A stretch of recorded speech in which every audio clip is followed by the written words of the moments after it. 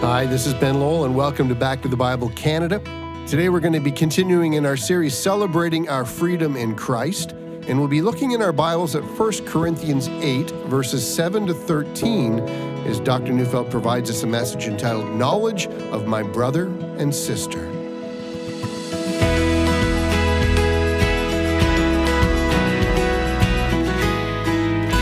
Every one of us knows the reality of deliberately limiting our freedom. I mean, you did it when you went to university or trade school or when you got your first job. The minute you began to work, you couldn't just take a day off at the beach anytime you wanted to. You've limited your freedom to do with your time whatever you want to do, trading it in for a far greater advantage. It's called financial freedom. I mean, for those of us who are married, we've chosen to limit our freedom to express interest in and affection for members of the opposite sex that might attract us for a lifetime. See, now that I'm married, I never pick up the phone and just call a woman to chat, unless, of course, that woman is my wife, my daughter, or my sister. See, period. I don't go out for coffee with someone of the opposite sex. I don't engage in writing emails and carrying on a relationship in that way. See, I do have relationships with women related to faith and fellowship in the church, but I've deliberately built walls around my relationships with the opposite sex for a lifetime, and that happened when I married my wife. I've deliberately limited my freedom for a far greater advantage, a good, loving, trusting, faithful relationship with her, and a whole and loving family, even into my extended family. My limits on my personal freedom is offered up gladly for something much better, a much greater freedom. See, every one of us has, in some area of life, deliberately limited our freedom. Now, we're doing a series on Christian freedom, and freedom is the calling in the Christian life. And when it comes to non-moral items, Paul has said, all things are lawful for me. But as we look at our text today, we're going to find that Paul insists that there are areas where we should deliberately put boundaries around our freedom, and we're going to find out why. Now, in the last broadcast, we discovered a knowledge base which Paul insisted that all mature Christians in Corinth possessed. That knowledge base helped them to understand what an idol truly was, and also they understood both that there was but one God, and they also understood the relationship between the Father and the Son. This was a part of their basic Christian training. But that has simply been the necessary foundation upon which the discussion of freedom can begin. Look, if you want to address freedom in your own life and how it operates, but if you're not rooted in the basic doctrines of the Christian faith, you just can't get going. You know, as an example, as a pastor, I have found myself often involved in ministry to a couple that's living together outside of wedlock, and they proclaim to me some kind of liberty. Sometimes they'll even say, well, everyone's got some sin in their life. Some people overeat and others gossip, and we're living together, and no one has the right to condemn us. See, what's missing in their lives is any kind of rootedness in the Christian faith. Who is God? What is sin? What's the nature of redemption? What's my hope in Christ? How does the Holy Spirit work in a human life? What's my reason for existence? They make up some of these answers, true enough, but they don't rise out of knowledge. And because this knowledge is missing, they simply can't grasp what freedom might actually look like and how to live within that freedom. And so, having reminded the Corinthians of some of the things they knew, Paul is now at a place where he can move them to the next level. All Christian knowledge, he has said, must be combined with love. Now, here we might speak of love for God, and that is valid, but in the context of this passage, he's speaking about Christian love for one another. So let's read our passage, 1 Corinthians 8, 7 to 12. However, not all possess this knowledge. For some, through former association with idols, eat food as really offered to an idol, and their conscience, being weak, is defiled. Food will not commend us to God. We are no worse off if we do not eat, and no better off if we do. But take care that this right of yours does not somehow become a stumbling block to the weak. For if anyone sees you who have knowledge eating in an idol's temple, will he not be encouraged, if his conscience is weak, to eat food offered to idols? And so by your knowledge, this weak person is destroyed, the brother for whom Christ died. thus sinning against your brothers and wounding their conscience when it is weak, you sin against Christ. Therefore, if food makes my brother stumble, I will never eat meat, lest my brother stumble. So let's remember the issue. Some believers in Corinth were eating food, or in this case, purchasing meat that had been offered up to idols in the temples in Corinth. But these were people who had possessed the knowledge that an idol was nothing and that God had created all things, and hence the meat offered up to idols was in fact God's meat, not the idol's meat. And because of that, they began to exercise their freedom. Let's look at how Paul begins this discussion. He starts by acknowledging not all possess this knowledge. He means knowledge of God, the knowledge that idols are nothing. Now, that seems curious. You see, back in verse 1, he says, all of us possess knowledge, and now he says, not all of us possess knowledge. Now, we might be tempted to think, well, maybe in verse 1, he speaks about Christians who have this knowledge, and in verse 7, he speaks of non-Christians, but that's not so. See, the rest of the passage makes it clear that Paul has Christians in view the whole way through. And if I've been right, that teaching Christians the basic nature of idolatry and the nature of God, that this was a part of basic Christian discipleship in that city, well, we might wonder if some Christians weren't being taught, or perhaps they were brand new believers and they'd not yet gotten the proper training. But if that were so, we still have Paul saying, all of us possess knowledge. See, I think the answer to this is actually quite simple. Notice the rest of the verse. Paul speaks of some who have a weak conscience. I think what Paul has in mind when he says not all possess knowledge is that not all have been able to take the knowledge of basic Christian teaching and work that knowledge out in all areas of their life. And so if they were to eat food that had been offered up to an idol, old associations begin to come back. So let's review the situation. Corinth was a city filled with idols and with temples for the worship of idols. Every day, people would stream to the various temples in Corinth and bring food for sacrifice. Some of that food found its way into the markets and could be purchased at a reduced price. Because the Corinthian Christians were learning about freedom in Christ and were at different stages of how to apply that freedom fully, they struggled with three different scenarios. The first, are Christians allowed to participate in sacrificing food to the idols? And Paul is going to answer that question in chapter 10. So we're going to have to wait to get to that. And now the second question. Since there's so much temple meat in the marketplaces available from the temple, meat that has been sacrificed to idols, can Christians use their freedom to buy temple meat? Well, Paul's going to answer that question as well in chapter 10. And that's not what he answers in chapter 8. See, here's the question of chapter 8. Not only were the temples used for worship and sacrifice of food, there was so much food around that the temples ran what you might call restaurants. Dr. Anthony Thistleton describes the scene and its impact on Christians. He says, influential non-Christian friends, business contacts, political officials with whom Christians wanted to win to Christ often would invite Christians to dinners or banquets in the temple precincts. And then he goes on to say these meals were really not acts of worship. The temple simply had the most suitable premises for entertaining guests, even if, admittedly, the invitations often said, to cite a common example, the Lord Serapis invites you, or another god, for instance. And this was no more than a courtesy nod to a false god of that temple, supposed to be the president of the meal. So for the Christian who was interested in maintaining contact with non-Christians, this was an excellent opportunity. Have supper with non-Christians and hope to speak into their lives. And so the question was simple.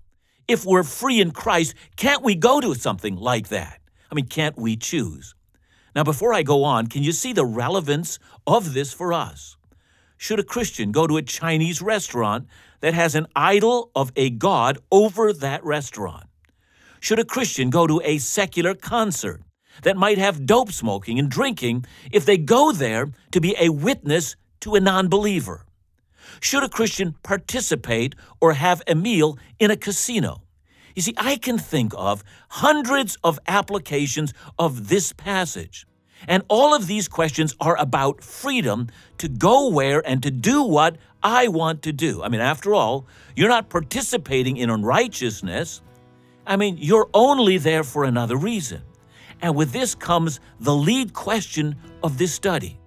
When should I deliberately limit my freedom?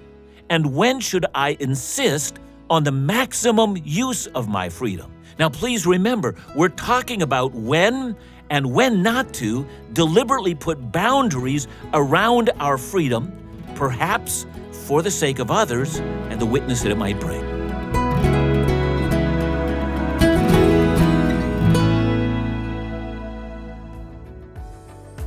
Every week in Doubt, a ministry of Back to the Bible Canada, airs a new, insightful conversation about issues of life and faith targeted to a young adult audience. These conversations include Christian pastors and leaders from around the globe discussing important topics from a biblical perspective. Topics such as the sanctity of life or forgiveness, sexuality, the church, issues of mental health, loneliness, abuse, always with the intention of offering a biblical response. Join In Doubt on air on the indoubt.ca website, the In Doubt mobile app, or subscribe for our weekly podcast. We live in a time and place where the daily questions of life and faith are challenging. We believe the Bible will guide us toward truth and challenge us to live radically different lives. For more information about In Doubt, or if you'd like to support this ministry, call us today at 1-800-663-2425 or visit indoubt.ca.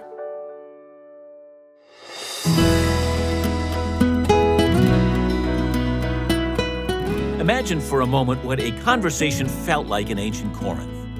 Before you came to Christ, you were among those who constantly offered sacrifices to the idols in the temple. You had a sense of mystery and fear, and a sense that when you were feasting in the temple, you were eating and drinking the God himself. And as the God entered you, you drank some more, and around the temple were sacred prostitutes and even little boys and girls, all asking you to throw off every single moral restraint. And then you got saved. You were free from that. But the very smell of the meat and the incense in the temple and the sound of the priest chanting, it would all come back to you.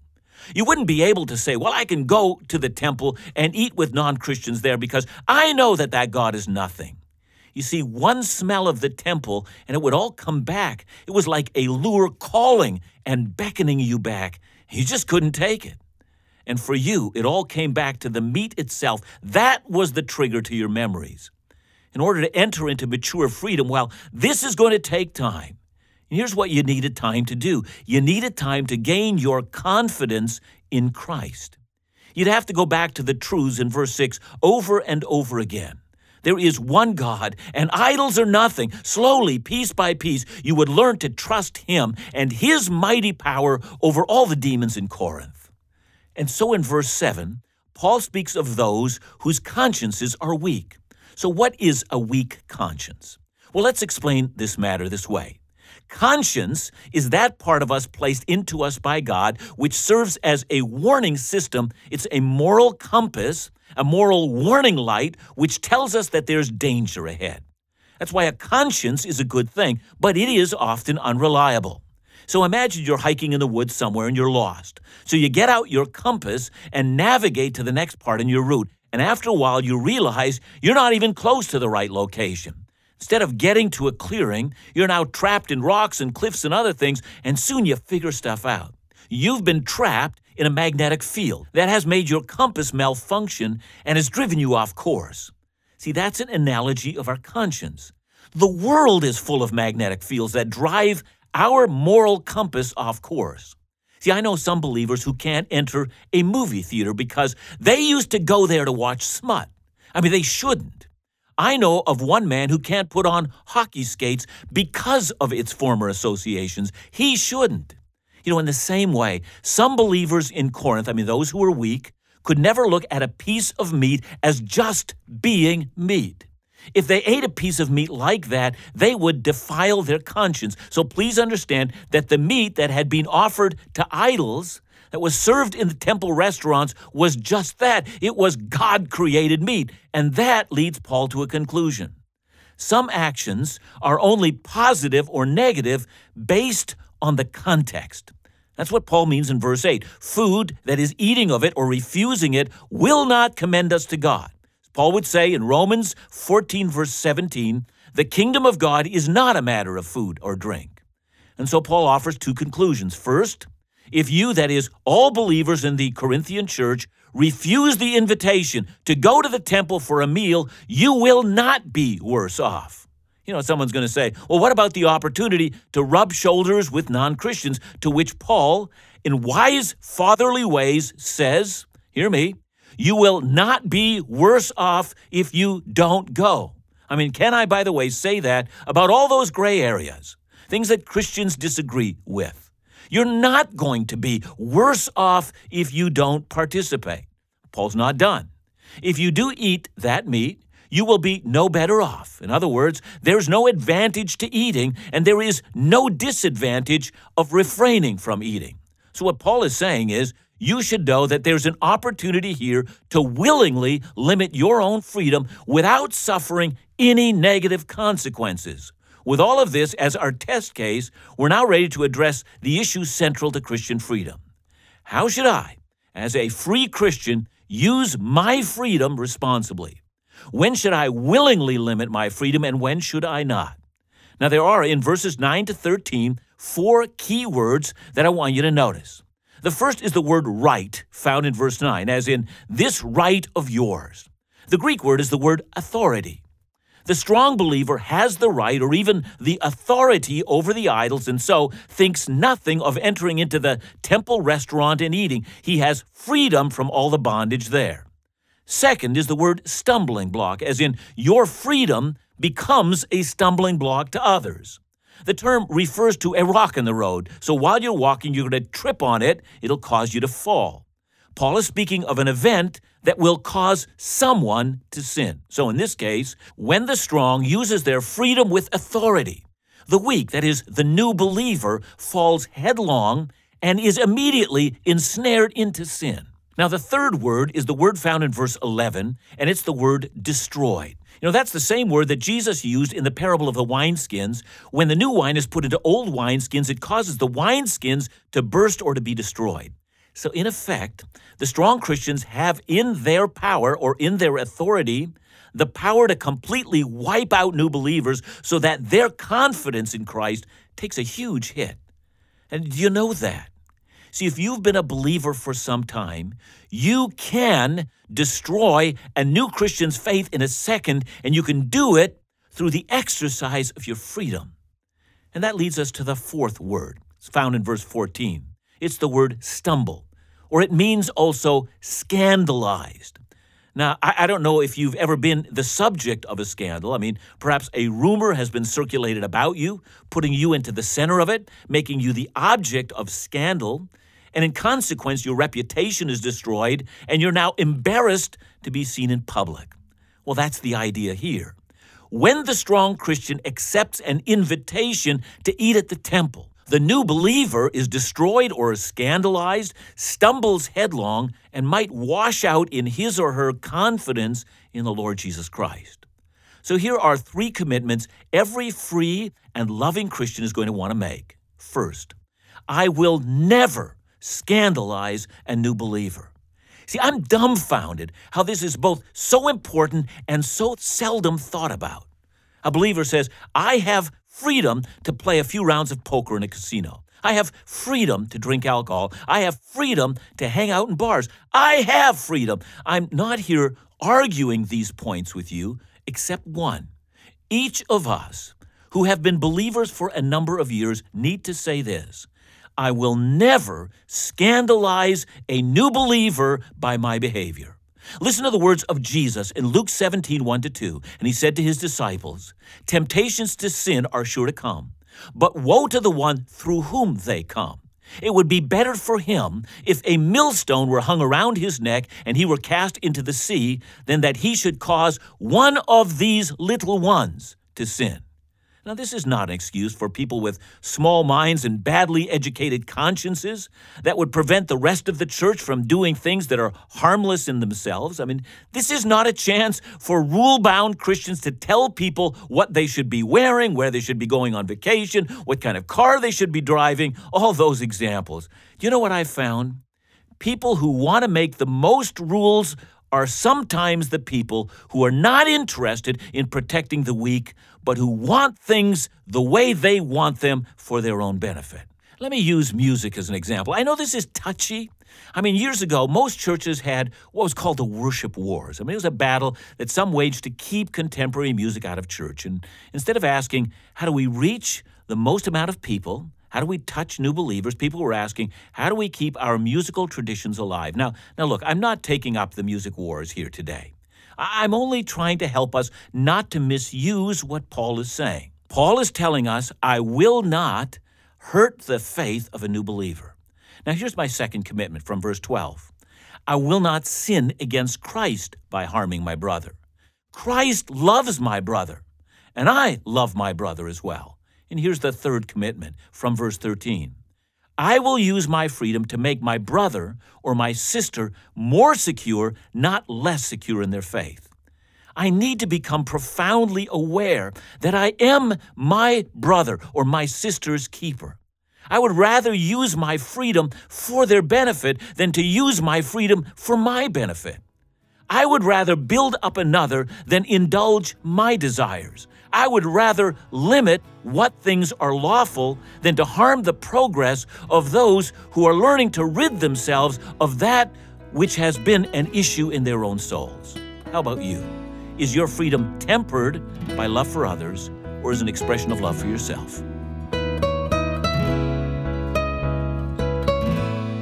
You know, John, as you're speaking, I was thinking, Christians sometimes want the easy way out. They want this list of do's and don'ts. You can't do that, you can't do this. This is okay, that's not. But Paul doesn't let us off the hook quite that easy, does he? No, and lists have this attractiveness. I mean, we go all the way back to the Pharisees who are great at lists, and we have all manner of lists that come to us in Christian tradition. See, lists change over time. And as they change, people who are paying attention might say, there's nothing fastened or set down.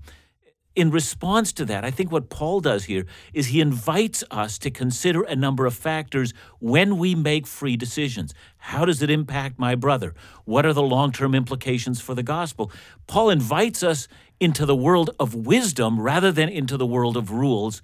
And once we launch into the world of wisdom, suddenly we're free and we understand freedom. What a great message. Thanks so much, John. Back to the Bible Canada, leading you forward in your walk with Jesus every day.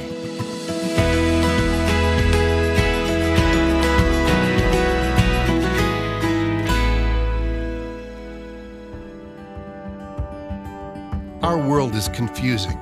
Every place we turn, there are new rules and protocols. The daily news can be baffling and disturbing. And we can clearly see that there are people suffering from fear, not knowing who they can trust or where they can find truth. Our world has never needed us to be clear on what is foundational and what is true. As a friend of Back to the Bible Canada, we know that you care about trustworthy, verse-by-verse Bible teaching. Together with you, anyone seeking to know and better understand the God of the Bible and the significance of a relationship with Jesus will find accessible, relevant, and trustworthy Bible teaching through a dynamic range of mediums and resources. To know more or to offer a gift to support this cause, call us at 1-800-663-2425 or visit backtothebible.ca. And don't forget to ask for your free CD copy of Dr. Neufeld's series, Bible Teaching You Can Trust.